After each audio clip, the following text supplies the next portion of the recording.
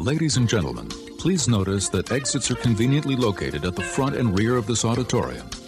When leaving the theater, we suggest that the exit at the front of the auditorium will allow you easier access to the parking areas. Thank you. I got a 6-year-old in my calculus class in college and it's going to take my job. What is this nonsense? Comic Sans? Butler had never seen this film, and I got the indication that he hated it. She's like, "You pussy, get back in the game." He rebels against maturity by taking a job at a movie theater. Oh, no, I'm sorry, that's me. At a video store. Well, this is now owned by Disney, so you're going to see a remake at some point. Hi, I'm Mike Butler. And I'm Mike Field. And you're listening to the Forgotten Cinema Podcast. Each episode, we highlight a film that, for a variety of reasons, was forgotten by audiences. Whether it be because a more popular movie was released at the same time, or the film simply didn't catch on with an audience in its initial run. We'll discuss what we love about the movie, or maybe don't love about it, but we'll always recommend you revisit it. If you enjoy our podcast, we want to hear from you. We're on Instagram and Facebook. Find us. Our podcast is available on all platforms with a backlog of over 175 episodes for your listening pleasure. What's going on? Did you forget the movie we're doing? No, I just couldn't come up with the little stupid cheesy beginning thing like I usually do fast enough. I'm just getting into New York City from Vermont. And just got robbed in New York City. Met a guy that looks like the Godfather. Totally not the Godfather. There you go. That's right. We are back. I don't know where. We didn't go anywhere, but we are back. And we're doing the movie The Freshman from, I think, 1990, right? Yes, 1990, The Freshman, a summer film, Butler. Well, we'll get to that as I get to the synopsis right now. Really great start here today for the show. Clark Kellogg, not the gentleman that does the NCAA sports for March Madness, is robbed moments after arriving in New York. So when he sees his mugger several days later, he confronts him. The man promises to return his property and get him a job with his uncle, Carmine Sabatini, who turns out to be a mafia boss. As Clark continues his shady work for Carmine, he discovers an elaborate underworld that has caught the attention of the authorities. As things come to a head, not everything is what it seems. I'm going to say it, brother. That's not bad. It's all right. It's all right. Just an all right? Why? What do you want? It makes it a little bit more suspicious. Plus, he doesn't get any of his property back. His property's all gone. Doesn't get his property back and seems Sabatini. He gets the money for his job. Because he has to deliver that Komodo dragon. Yes, indeed. Or as it was actually in the movie, not a Komodo dragon, but and I lost the note already. A monitor lizard? Yes, an Asian monitor lizard, which is a relative of the Komodo dragon. So Asian water monitor. That's it. Asian water monitor. It was clearly a water monitor or like a monitor lizard. I was like, that's not a Komodo dragon. It'd be 3 times bigger. And also it would eat them. Even its saliva is poisonous. I wouldn't mind a Komodo dragon in this movie. All right. Anyway, we're rambling and stuttering. So The Freshman has a runtime of 102 minutes. Rated PG, which surprised me. Production budget of $12 million. Release date was July 27th, 1990, a summer film. Opening weekend, it did $4.2 million. Domestic, 21.4, and worldwide is the same number. Either didn't come out internationally or didn't do enough. Production company it's produced by Mike Lovell, and it was distributed by TriStar Pictures. Remember TriStar, everyone? Does everyone remember TriStar? Do you, Butler? Do you remember TriStar Pictures? I do. My first note is, oh man, that opening. You're right. Well, I remember sitting in the theater come on, you're like, all right, let's go. Time for a movie. Yep. That's one of my favorite, like that and the 20th Century Fox drum roll. That's one of my favorite. I always like the old Paramount fanfare or whatever it's called. Well, the old Paramount one. I don't even think they do it now half the time. I think it's the image silent, but they used to have music that accompanied the stars going in. Oh, okay. So I don't know if I remember that. Yeah, I'd have to find it. All right. So on the 27th, it went up against Problem Child and Presumed Innocent. Presumed Innocent's an awesome film. You've seen that. Have you? I always tell my favorite story about Presumed Innocent, but I'm not going to because it reveals the ending. So I'm not going to do that here. So if you see me in person, I'll tell you. What's it about? Presumed Innocent is with Harrison Ford, and Bonnie Bedelia's his wife, and he's cheating on his wife. Yep. And then he's involved in the murder of his mistress or whatever. His mistress dies, and he's on trial for it. Yep. Yeah, I've seen it. Awesome. It's a good film. I think it's a good film. The week after August 3rd, you had a wide release of Young Guns 2, DuckTales the movie, Treasure of the Lost Lamp. I'm sure that's a Butler favorite. Limited release of Mo Better Blues and Metropolitan.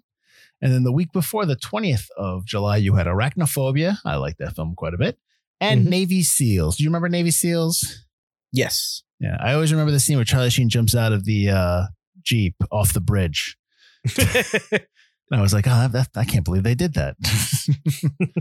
This film is written and directed by Andrew Bergman. Bergman has directed Honeymoon in Vegas, It Could Happen to You, and Striptease. He also wrote all those. He's also has a writing credit on Blazing Saddles, Fletch, and Soap Dish. Butler, you should see Confess Fletch. It's pretty good. At first, like, for some reason, the title didn't I didn't put two and two together and go, oh, it's a Fletch movie. I just was like, Confess Fletch. That's a weird title. I didn't even two and two together. It's the Chevy Chase Fletch. Well, I guess it's based more on the novel I've been told. It is, yeah. It's a bit, as I told everyone who's asking me, it's the Fletch is more like Chevy Chase improv. That's where the comedy is, but this is more scripted comedy, and John Hamm's charismatic enough to carry it. So I think it worked. So, I mean, I'll probably have a more affinity to the older Fletches because I grew up with them, but I'm not going to sit here and tell you that they're well crafted, plot driven devices. I haven't seen them in a long time, but I remember really liking them. But part of that's because it's like old Chevy Chase, who used to be like funny and not grouchy. If we did an episode of Fletch, like for Forgotten Cinema, we would probably slam it. Like we'd probably have a lot of problems with the plot. We'd love it. Really? It'd be quotable, but we'd have a lot of problems with the plot. Yeah, it's been so long since I've seen it. Yeah. Well, he did two of them, right? Fletch and Fletch Lives. Chevy Chase. Yeah. Cinematography was William A. Fraker, who was nominated for he was nominated for 6 Oscars. Dang. Looking for Mr. Goodbar, Heaven Can Wait. He actually was nominated for 2 Oscars in 1941, for the movie 1941, Nominated for War Games and Murphy's Romance. Composer was David Newman, who was nominated for an Oscar for Anastasia. He also did Critters, The Phantom, which was an episode we did, and the first 2 Bill and Ted movies. Edited by Barry. What's that? Oh, yes, indeed. Edited by Barry Malkin, who was nominated for 2 Oscars, one for The Cotton Club and the other for The Godfather Part 3. And he also did Big. And then obviously I said it before, produced by Mike Lovell, who's done White Fang, Chances Are, and The Little Big League. This film has Matthew Broderick as Clark Kellogg. He's from Glory, which is an episode we did, Butler. Tower Heist, Election, and of course, Ferris Bueller's Day Off. Marlon Brando as Carmine Sabatini, who's basically playing Don Corleone here. Yep. He was nominated for 1, 2, 3, 4, 5, 6, 7, 8 Oscars, Butler. 8. Ridiculous. He's won 2. You probably know the one. What do you know what movies he won for? He's won On the Waterfront. Times. On the Waterfront, yep. And then The Godfather. Yes, I was going to say, it's pretty obvious. Yeah. He also was nominated for Streetcar Named Desire, Viva Zapata, Julius Caesar, Sayonara, Last Tango in Paris, and A Dry White Season. Penelope Ann Miller as Tina Sabatini. She, of course, is in Adventures of Babysitting, as everyone should know this already. She's also in Carlito's Way, the movie Reagan, I believe, which is new. It's coming out. And she is in the TV show Dahmer, which will be out, I believe, either late this year or early next year. Is that the one about his mother? She plays Dahmer's mom, yes, but it's about Jeffrey Dahmer. Okay, I've seen the advertisements for that. I think it'll be out by the time this comes out. Oh, good. Then sooner than later. Reagan, she plays Nancy Reagan, I believe. Okay. So Bruno Kirby as Victor Ray. He's in He's in City Slickers, When Harry Met Sally, and Good Morning Vietnam. Frank Whaley as Steve Bushak, who is Clark's roommate in NYU. He's in Field of Dreams, Pulp Fiction, Swimming with Sharks, and Hustlers. John Polito plays Chuck Greenwald. I only have him in here because the last movie we did had him in as well. Mm-hmm. No, I'm sorry, not the last movie. The next movie we're going to do. Next week's movie has him in it too. So I was like, wow, he's in 2. He is in Miller's Crossing, The Crow, and Flags of Our Fathers. Paul Benedict as Arthur Fleeber. Did you recognize him from The Jeffersons? Like his voice, and he's the... Oh yeah. He's in a ton of stuff, yeah. He is. He's a big-time character actor. He's all over the place. He's also in The Man with Two Brains and The Addams Family. And then My note here is that the Jurassic World universe exists here because BD Wong is in this as Edward. And I was like, this is where it begins. He begins with the animals. He is obviously, of course, in Jurassic Park, and he's in only the first Jurassic Park, right? And then he comes back in Jurassic World. The first one, and then Jurassic World. Yeah. And for those who watch Law and Order, he was on Law and Order for quite some time. He played I don't think he was a lawyer, but he was kind of like a psychologist or something. So I think he was on SVU a lot. I don't know if I had that. I don't know if I'm right there. All right. So you had never seen this film, correct? When we first talked about it, I was like, I don't know this film. And then when I saw the poster, I was like, wait, no, I know this film. It used to always be on Comedy Central, and I watched a couple scenes, but I was never really interested in enough to watch most of it. So I've seen bits and pieces, but I never watched the whole thing. Did it interest you enough now? No. Oh, really? To be honest, I laughed maybe a handful of times. I didn't think I wasn't impressed by the movie, to be honest. Okay. Well, there were a couple of things that I liked, but my main thing is I don't think Matthew Broderick can act. Oh, stop. That's what I've decided. I was like, he's so one note. He's not entirely interesting. He's kind of like a boring Ferris Bueller thrown into a situation. I think he's a great actor for other actors to bounce off of, but I wasn't particularly impressed. I like some of the stuff. Like I like Marlon Brando. Like I like that they identify him as looking just like Don Corleone without ever actually saying it. Let's go back to Broderick though. We'll get to that. Let's go back to Broderick. Are you going to go retcon now the Glory episode we did? No, I think he's fine in Glory. But you just said he's a terrible actor. That works. I just don't think, I don't know. I'm so torn because watching this, I'm like, it's kind of the same character from Godzilla. It's kind of still Ferris Bueller. It's kind of the same character from every Matthew Broderick thing I've ever seen him in. Well, then let me ask. Go ahead. It's weird. I don't know. I think he just works in Glory well, and I think he works in Ferris Bueller well. I think he's just got to be put in a character that it works in, and he's got this bravado in this movie that isn't earned. Towards the end, or just throughout. Throughout, but at the same time, he's a big giant pussy. I don't know where he falls on the character spectrum. Maybe he didn't put in the work for this movie in terms of his character development. There's choices he makes, and there's lines that are delivered that I just don't feel like were like worked on for Broderick. It's like they were written for the script, and like Broderick say that, and it's like maybe he would have said it differently based on the way Broderick plays it. But at times he's so direct, but at times he's so afraid of everything. And it didn't match up for me. Okay. And I feel like because the movie centers around him, the movie then kind of fell apart, if that makes sense. And I also just didn't think there were enough funny lines. I don't think there was enough comedy within this supposed comedy movie. Mm-hmm. It was just kind of a comedy of errors, but maybe not enough errors as well. Well, I think a lot of because I've seen it a couple of times, and I think a lot of the comedy comes from repeat viewing, because there's some things that people miss or some because they kind of gloss over, because there's a lot of, like with Bruno Kirby's always, because he's talking fast. There's a lot of things that maybe somebody might not catch in the first viewing. But I'm curious because I'm going to go back to Broderick. We always talk about, like Tom Cruise, we always talk about celebrities who are they're always the same person, but that's what celebrities are.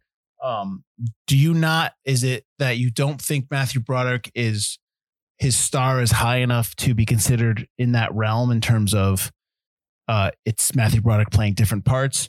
Or do you think that you kind of, it sounds like you kind of wish he was more of a character actor and would lose himself in movies and roles, and maybe that's just not his thing. Like, which I don't know. This is the first time I ever like thought about it, like, because I've always liked him. Like 1997 Godzilla's, he's kind of great in that because he's supposed to be this dweebish, nerdy dweeb. Mm-hmm. Ferris Bueller, he works because he's just kind of a dweeb, but Ferris Bueller is cooler than cool. Apparently, I never thought he was super cool, but he was cool within his friends group. Okay. He thought he was cool enough that everything worked out for him. Mm-hmm. But then I'm like watching this and I'm like, hey, he's still Matthew Broderick. Nothing's changed. Nothing really changes throughout any of these characters. So I don't know. I've always, until this moment, until I just watched this movie, I was just like, I don't know. So like I said, I think maybe you have to write for Matthew Broderick, but other actors as well have a certain charisma about them. Mm-hmm. Denzel Washington's almost always Denzel Washington put into different roles, but he's got this charisma and this, he puts himself in the roles. Tom Cruise obviously puts himself in harm's way for the roles, but puts himself in the roles, with the exception of maybe a couple movies where he does, I think, disappear pretty well.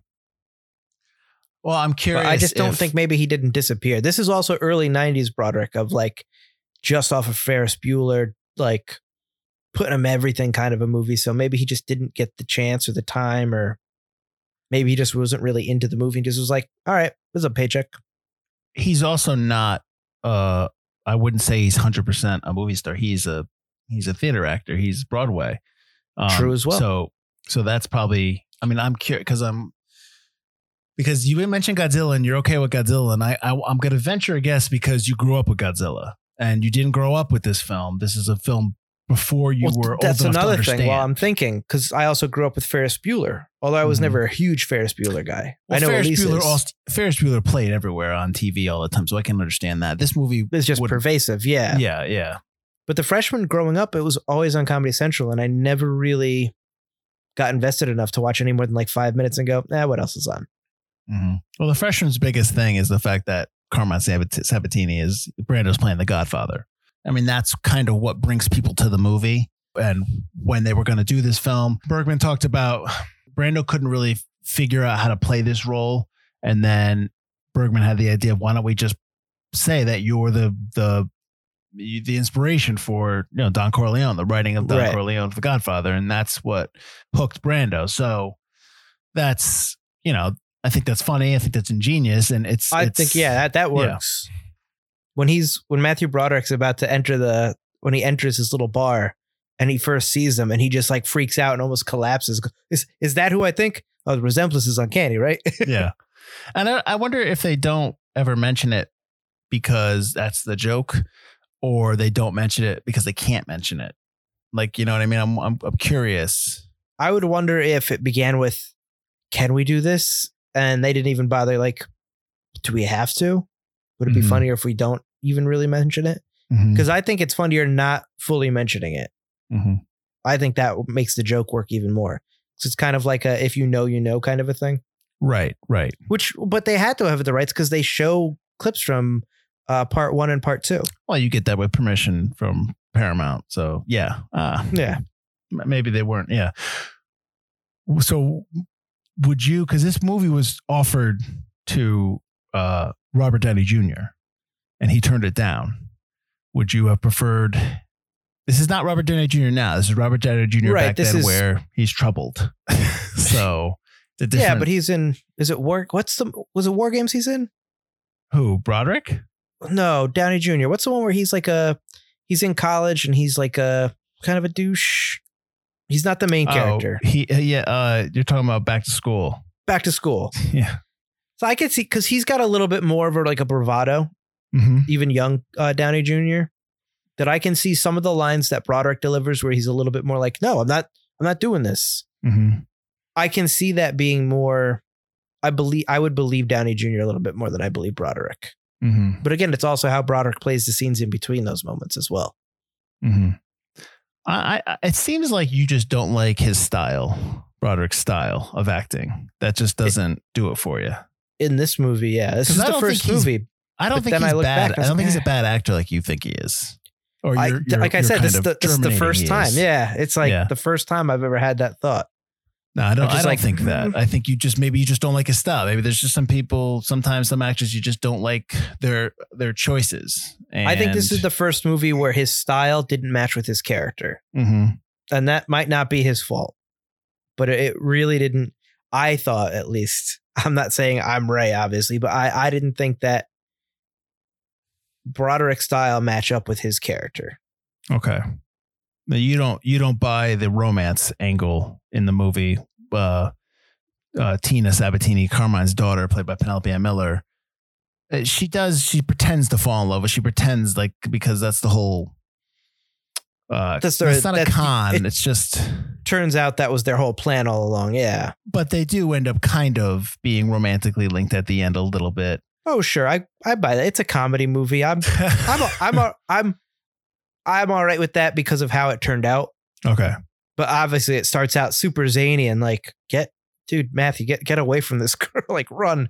Oh, but again, with him, like in some case, like I feel like in some cases his character would run, but then he's like, "You're grasping my arm so hard," and he's like, "Listen to me. First of all, you're not gonna grab the arm that hard and like yank what you think is an actual mobster's daughter." Like he is so cocky around somebody who could easily like garrote him in an alleyway. It just doesn't make sense. It doesn't make sense for me. Well, you're talking about Carmine, not Vic. Are you talking about Vic? I'm talking about Carmine. Yeah. Yeah. But then he's also cocky around, his daughter and just they never present I don't think they ever present the organization as being anything but just a couple of guys. Because remember when he goes to the house, the guy with the shotgun is hiding. The guard who was ducking the whole time. Right.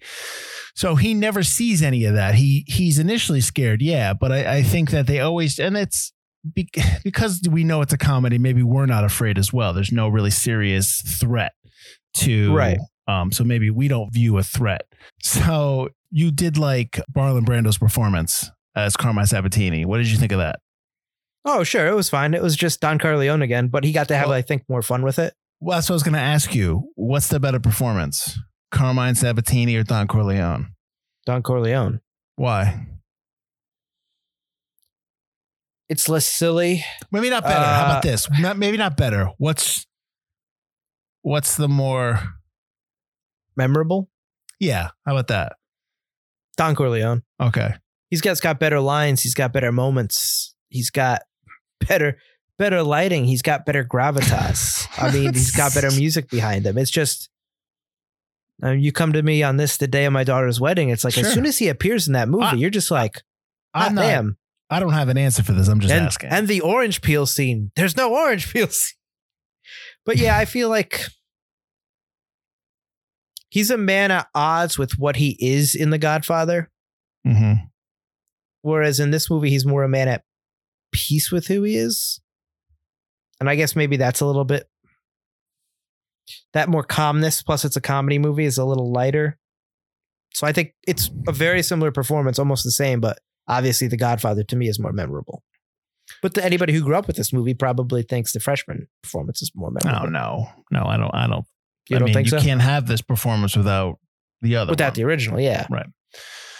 Do you think that we shouldn't hold this film to the flames, the plot to the flames, as if you will, because it's a comedy, or do you think that we should attack the plot? The plot itself, I think the plot is fine. I don't know. I think the plot spends way too much time on the animals. That one instance he worked for him. Whereas I think that it could have gone with like he worked a couple of times and did a couple of jobs. When he only does the one job and it's like, wow, we're really going to focus on this Komodo dragon, huh?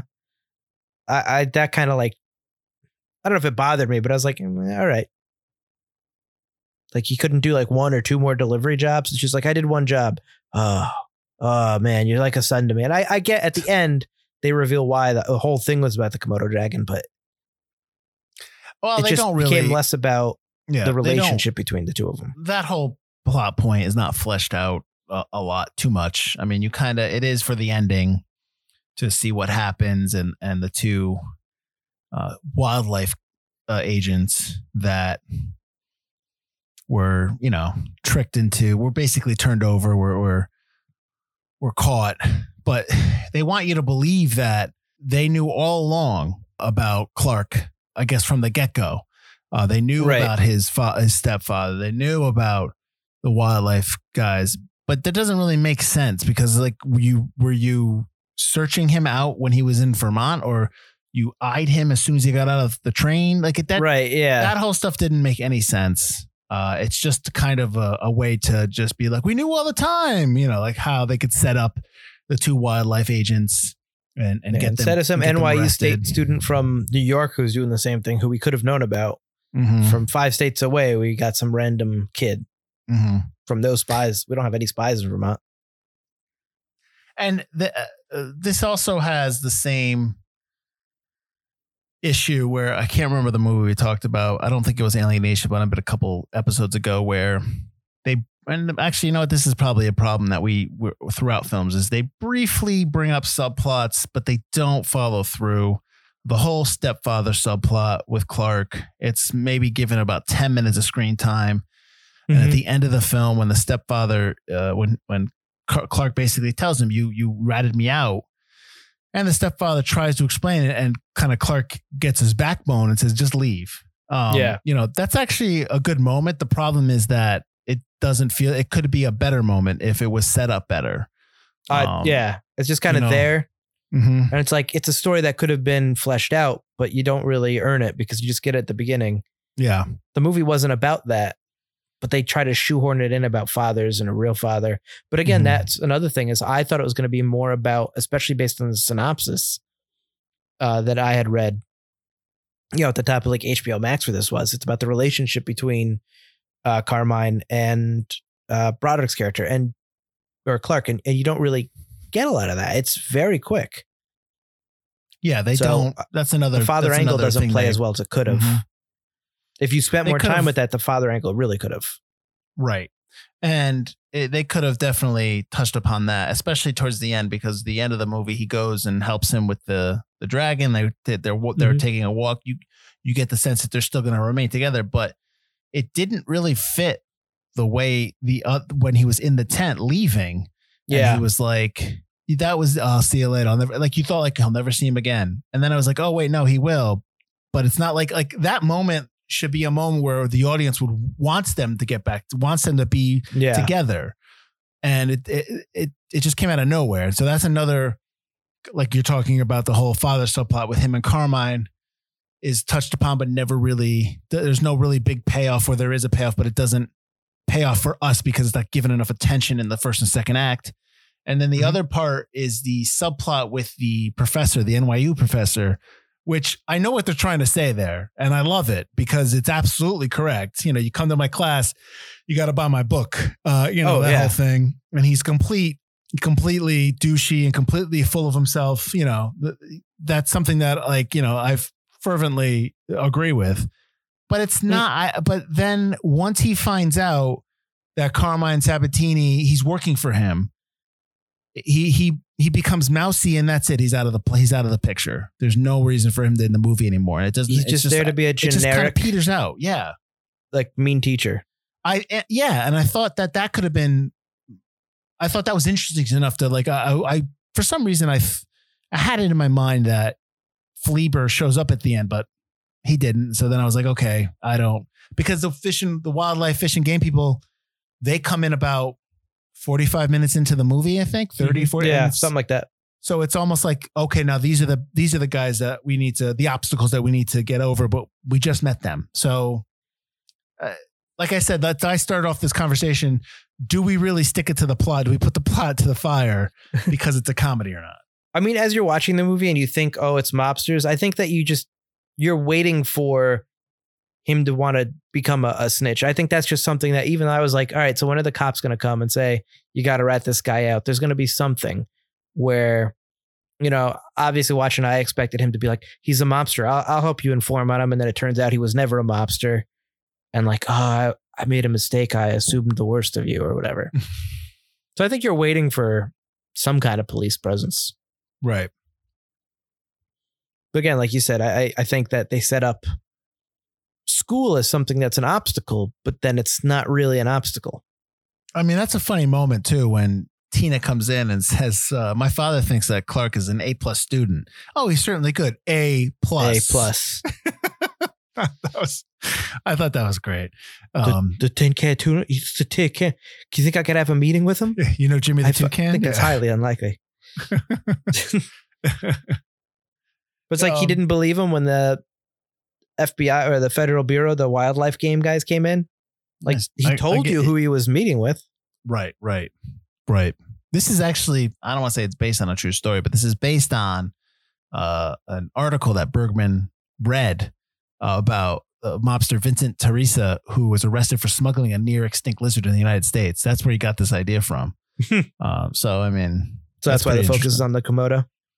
I guess. I mean, you just started off the whole movie with it, so I don't mind that. I don't mind that. That's kind of the final set piece. I just wish that they wrapped in those other subplots.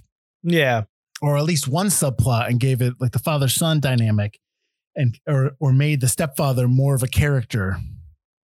I think the father-son dynamic between Carmine and Clark is the biggest missing piece to this film. Mm-hmm. Plot-wise and development-wise and thematically. Because I think that's the theme of the film. That's clearly what they set up as the theme, but I don't think that they follow through with that. Mm-hmm. So the scene when Clark first meets Carmine and he cracks those walnuts. Did you know that story? That Broderick didn't know that he was going to break those walnuts in his hand during that scene. And he didn't know. Yep. He didn't know that Brando pre-cracked those walnuts. He pre-cracked the shells. So when he did it, Broderick thought that he was really squeezing strong walnuts. Yeah. I thought that was good. It's The Godfather. I would think that too. I'd be like, oh my God, that's Marlon Brando. Brando also wore an earpiece in this film, so an assistant could feed him lines. Oh yeah, this is post really giving a shit about memorizing anything. It might not be that. He might have memory problems. He might not have been able to.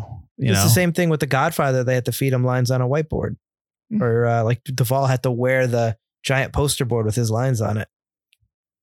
But that's a great story, though. Apocalypse Now, they had to hide his body because he was supposed to have a big fight scene, but he's too gigantic and fat. But that scene looks good. Oh, I think the original ending to Apocalypse Now is stupid. A big mountain fight where they're tumbling down the mountain, like wouldn't fit the rest of what Apocalypse Now was. So good on Brando for getting fat and crazy. But this was about the time when he was, because when was The Island of Dr. Moreau? 97. 5 years after that? Yeah. In the 90s. It was because it was after like Val Kilmer kind of blew up a little bit. So I want to say, yeah. I don't know if 97 is accurate. That's about when it all went. Well, that was that was a doomed shoot for a lot of all the stuff about like Brando kind of going nuts and 96. Yeah. 96. Yeah. So shot in 95. So yeah. But I mean, I know that there are other actors who need to be fed lines and stuff as well. Ooh, who? Well, Bruce Willis for one now because of his that's not fit. condition. Come on. That's a little. I can't off the top of my head. I can't think of anybody else, but I know there are a couple of other actors who have a lot of problems with like lines. I didn't mean to put you on the spot. I thought you had them. No, I did not. Head, my bad. But I do know that there are a couple. Did you know that Brando claimed this film would be the biggest turkey of all time? Then why do that? You didn't read that? Oh, so he condemned the film, and that's because the shoot went over a week, and he asked for $1 million more, and the producer says no, and he threatened to badmouth the movie, so they called his bluff. They followed through, and he followed through with the threat. So the next day that he said that, they paid him, and then he started praising the film. Ridiculous. $1 million for one extra week of work. Marlon Brando. He's putting butts in the seats. It's true. I mean, but you also have Broderick at that point, like right off of Ferris Bueller. Well, Ferris Bueller, you keep saying that, but Ferris Bueller was 86. So that's was it? I thought Ferris Bueller was 89. No, you're probably right. I don't know Ferris Bueller. 86. Okay. Yeah. And then like I think this was either before or after Biloxi Blues, which he did. But like you're having an issue with him. Maybe the same people were having an issue with him too back then. Glory's 89.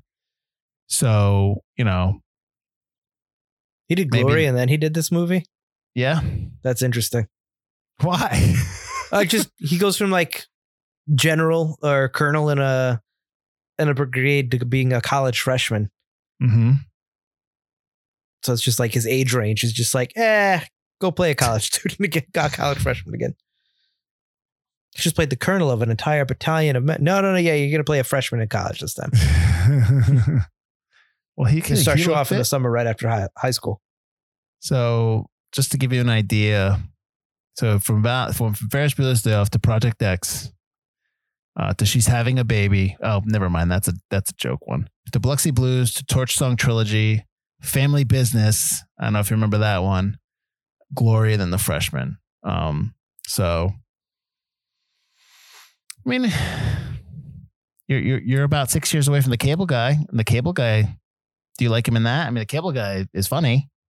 I'm not a huge Cable Guy. I have to watch it again because I only watched it when I was younger. So obviously watching like Ace Ventura and then The Mask and then watching The Cable Guy, it was like night and day difference. So I really have to rewatch The Cable Guy.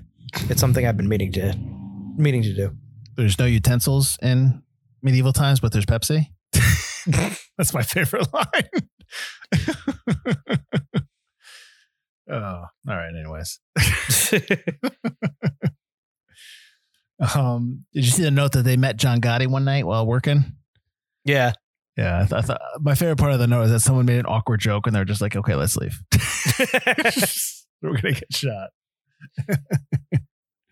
Also, the other thing, and I mean, we'll get to it in terms of why we think it's forgotten, but something to consider too is that this summer, so I said the 27th, and I gave you the movies that came out, like Arachnophobia was the 20th of July, but I usually don't go back further, but I want to because there's two huge films that came out that July, Ghost, the 13th, and Die Hard 2 on July 6th. So, yeah. So I think those films probably carried over throughout the whole month of July.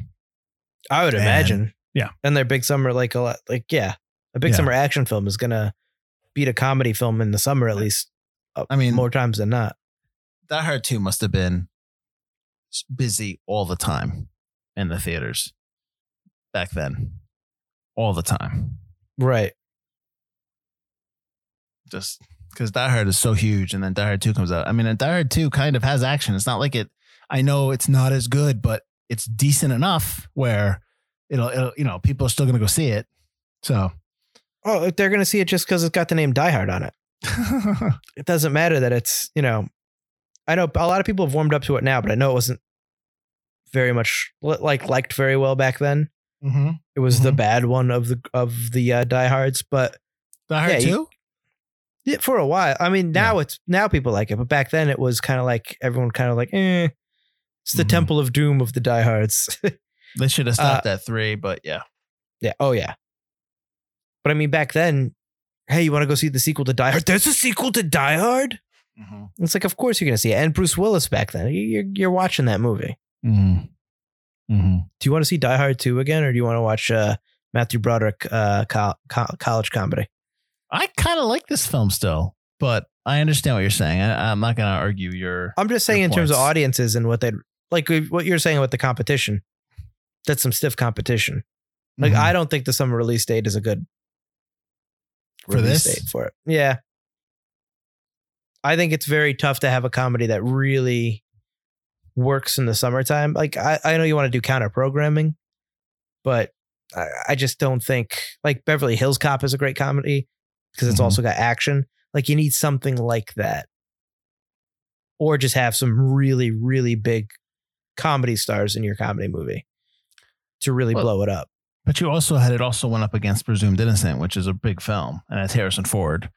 And he's, he's still a bankable star, but he's, right.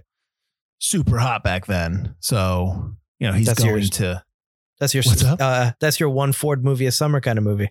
Yeah. This is before he started migrating into the August, because August used to be his month. Clear and Present Danger, even 6 Days, 7 Nights, I think was early August. Air Force One. Right. So I'm trying to think, give me something that in this film you really enjoyed besides Brando. There's nothing else in this movie you liked. No jokes hit for you. I'll tell you what, I hated that they didn't know where he was from. Like Okay. I hated it. I was like, oh, Montana. Oh, this, that, Kansas. Connecticut. But at the end was Montana when they announce it during the party. Mhm. Straight from Montana. For some reason, like they do, like it's the same thing where like you tell a joke so many times it becomes funny again. I was like, I didn't laugh. And then the last time when even the announcer says he's from Montana, I went, ah. So I thought that was funny. I do like chasing the monitor lizard through the mall. I was Mhm. like, this is bonkers and totally not what I was like. What this movie is. But I enjoyed that. I enjoyed all the people just running for their lives with the Komodo dragon, quote unquote, running through the mall. It also made me go, oh man, remember malls? Like people used to go to them and it was like an entire day's experience. Yep. Those days are gone. Yeah. But I like that scene. And they used different Asian water monitors for different scenes. You know, one that was calm, that was not sedated, but just was an older, calmer creature. One that could run. That's the one they were chasing. So, you know, in this modern day of everything CGI, I kind of appreciate that those were real creatures running around. It was like gutsy of the actors to be like, obviously you can't hold a Komodo dragon, but even a monitor lizard, I'd be like, those are some big nails on that sucker. Yeah, they're fine. Seatbelt them up. I'm paying you $2 million. Suck it up. Yeah, you're in a big movie, a big summer film. Do it. I also really like Bruno Kirby in this movie. I think he does a really good job. I enjoyed his scenes. I didn't think he was like super funny, but I thought he played his role well. And I did enjoy the scenes he was in. Bruno Kirby I love him in City Slickers. I love him in Good Morning Vietnam, When Harry Met Sally. But he's like, you talk about Broderick. He's pretty much Bruno Kirby in everything. Oh yeah. Probably with the exception of Good Morning Vietnam, because with Good Morning Vietnam, he's like somebody who like he thinks he's cool, but he's not. He really is getting made fun of, and he turns into like, you know, not the villain, but he turns into like his not nemesis, but I guess nemesis for the lack of a better term. Sure. Thorn in his side or whatever, in Robin Williams' character's side. You know, he's pretty much Bruno Kirby in everything. Mm-hmm. And I like him in all the movies I just said and everything he's been in. I've never had a problem with Bruno Kirby. Do you think that this is one of his better roles or just kind of? I think this movie fits him very well. Yeah. And I'm saying I don't like, he's good in Good Morning Vietnam as well. Mm-hmm. But yeah, he was definitely a bright spot in this movie that I was like, this works. This works because he's the perfect, like, that kind of like, he's not that kind of embarrassment to the mob family, but he's definitely kind of the one who's like, you go to like, I can't remember what he says. He swears or something in front of Carmine at one point. He's like, why do you gotta go there? Like he's just that family member that you're just like, all right, you can depend on him, but also, come on, man. So I think that worked really well for him. And I do enjoy like when he, you want to help me? You got me. You caught me. You want to help me up with stuff? And they're like hanging his clothes as they're talking. I really like that scene. Mm-hmm. So I think it really worked well. But yeah, you're right. He is always pretty much the same guy. You didn't like, I love the name of Fleaber's treaty, the treaties that he said. You have to read Fleaber's treaties, guns and provolone. I like that. Oh. Did you catch that? Did you catch one of the two things I didn't like? I didn't understand. I didn't like the voiceover, but I never like voiceover. So right. There you go. I figured you wouldn't like that. Yeah. I just don't, I'm not a fan. The scene where he first meets his roommate and he's holding the viewfinder. Oh yeah. All I kept thinking was 4:3.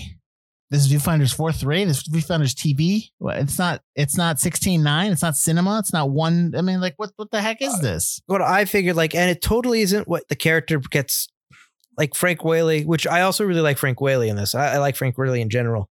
His name was Steve Buscemi is his name. Like when he appears, he comes off as like, this guy's going to be insufferable. Like I figured like, I didn't mind like what he was using. So I just figured like, oh, my roommate's coming. Let me pull this off my desk real quick and put it in his face. He's going to love that. So it's like, but then again, the character is just, that's not the character we get after that scene. I think he's also, you'd think that NYU Film Student would just be recording everything or want to record everything or want to think about stuff cinematically. But I think he's in NYU because they can just do the Fleabr stuff and make a comment on that and move on. So other than, because you've already kind of talked about the release date being an issue, you don't think it's a summer film. And I'm going to say, besides that, you're going to say people don't like Matthew Broderick. Why do you think that this movie didn't do well in the box office? I don't think people don't like Matthew Broderick. I don't know. Forgotten. I'm still ruminating on that. I think that obviously been a long time since Marlon Brando passed. I think that people don't know that he played his character again in The Freshman. I think that this movie is maybe very much an early 90s film or late 80s, I know it came in 1990, but it's very much a late 80s, early 90s film. Well, it's got that rap montage in the beginning. So yeah, that's usually the cleaned up NWA. Is it? Oh, that's right. That's right. Yeah. But yeah, it's very much like, hey, let's go into the city. Pretty much. Hey, look at this. Look at these black guys like about to rob these white guys coming out. Oh, it's the rich against the poor. Yeah. Which also, again, never comes up again. Well, that's another thing I hate in the movie. They're in Grand Central. Where's the subway? It's all over the walls. Yeah, there's plenty of signs, dude. Come on. Even back then, it's literally built into the building. Yeah. So I thought that was really stupid. Obviously, anybody who's never been to New York City or Grand Central doesn't know that. But it's just like, come on. Well, he had to have visited NYU on a trip to see if he wanted to go there. That's also true. Yeah, that's also true. That's a 2-mile walk. Yeah. But I don't even remember your question anymore. Why do we think it's forgotten? Well, it's like, oh, it's very much set in the early 90s. And I think we talk about how some movies can be timeless. I think it's tough to make a timeless movie when you place it in a city like New York that has changed so much in that much time, or when you rely a lot on older cars, older styles. Like this movie just kind of screams early 90s, late 80s. And I think that doesn't help it. And I think that it just doesn't have any, other than Broderick, who's, I'm not going to say his star has, he hasn't really been in a lot of stuff recently. I don't know if his star hasn't faded, but he just hasn't been in a lot recently and to be in the public's eye. Mr. Broderick, if you're listening to this podcast, that is Mike Butler disparaging you, not me. Mr. Broderick, I think you're great in Glory. But I think that I just don't think that there's enough star power in it now that keeps it in the public eye. And again, cable's dead. This used to be on cable all the time when I was younger. And it's not anymore. Max. It is on HBO Max, but or when whenever you listen to this now, Warner Brothers Discovery or Warner Brothers Universal Discovery, whatever it is now. When you type in The Freshman, the first two things you get, it's like, it was even after I typed The Freshman, it was like the fourth thing on my list on HBO Max. The first two being The Fresh Prince, even though I clearly typed in The Freshman. So even HBO Max is like, you're not really looking for this movie, right? You sure? Yeah. I think that hurts. I think the fact that it's not entirely quotable. It's not, I don't know, to me at least, maybe you have a different opinion. It's not laugh out loud funny. There's moments I laughed. I mean, it's not, am I going to say it's not funny enough to stand the test of time. You know, sure. It's, if you're, you know, I think it's really cool to see Don Corleone again, basically, but more comedic. So I think the pull is Brando. I don't think the pull is Broderick. And just some of this, and Bruno Kirby's really good in it. I just think that it's not like, there's obviously funnier comedies that were back then. Mm-hmm. But I'm curious, you said something that I wanted to ask this question. So you don't think that this movie, the New York City in this film is indicative of New York City in the 90s. Is that what you're saying? No, I think it is indicative of New York City. Okay. But I think that doesn't make it timeless. Well, what's funny is that you had this movie that came out. You're going to say the other movies that are New York back then. I'm going to say New Jack City, because New Jack City was early 90s, and it dealt with something very specific that was happening within the city, which was the crack epidemic. But it's relatively like within the same time frame as this film. So I'm not saying anything. I'm just saying it's fascinating that there's two films around the same time and it's two different types of cities. Oh, for sure. Yeah. Well, that's the thing about New York. You can make it so many different kinds of New York, depending on what you want to focus on. But I think you talked about it with New Jack. That's one of the reasons New Jack gets forgotten, because it is so set within its time period. Well, it's definitely a movie of that time. Yeah. And it can't be remade because it won't have the same powerful impact as it did back then. Right. What's interesting about New Jack is they make New York City like this fairy tale version of it, kind of. It's a heightened version of it, which I think helps that. And I don't think that it's set in the early 90s and totally looks like early 90s New York hurts the film. But I think it keeps people, like we've talked about before, it keeps people from like those images, that imagery in your head would want to keep you from, it's old. It's old. I don't want to watch it. I'm of course talking about younger people. Younger than you? Younger than me, yeah. People like my age and older, like your age and stuff like that, and older, we're going to look at it and kind of have like a reverence for it. So it reminds us of a time that, we experienced long ago. Mm-hmm. But anybody younger than that, it's going to be like, a year old. I'm not watching this. Why are those cars so boxy and square? But I like watching films back then, though. We just had a conversation about these movies that I'm watching that were from the 80s. So, but that's the thing. It's like you watch it with a little bit of reverence that I don't think the younger generation would. I just want to watch. Because I want to watch films that came before the film.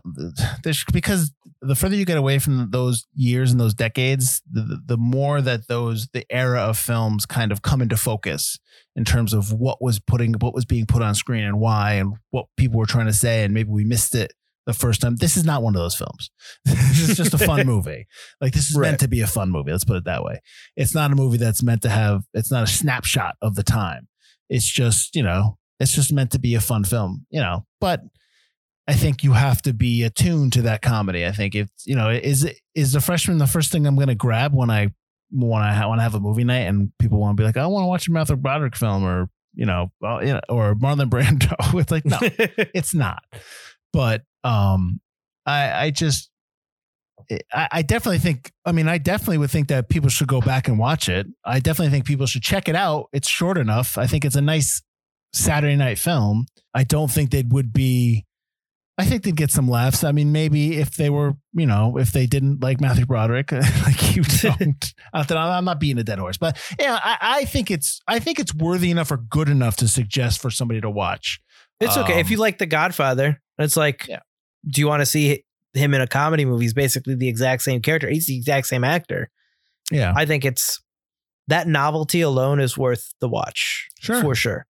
Mm-hmm. I don't think Matthew Broderick is bad. I think it's just, it hurts the film a little bit that his character's just all over the place. Maybe that's what I'm getting at. Because again, it's like I'm still ruminating. I'm still germinating this thing. But I totally didn't even think about Glory when I was thinking about this. But I think it more boils down to this character is all over the place. And I think that first and foremost is the thing that hurts this film for me. So before we leave it, because I know I meant to bring this note up earlier when we were talking about Broderick and all that stuff, but I forgot.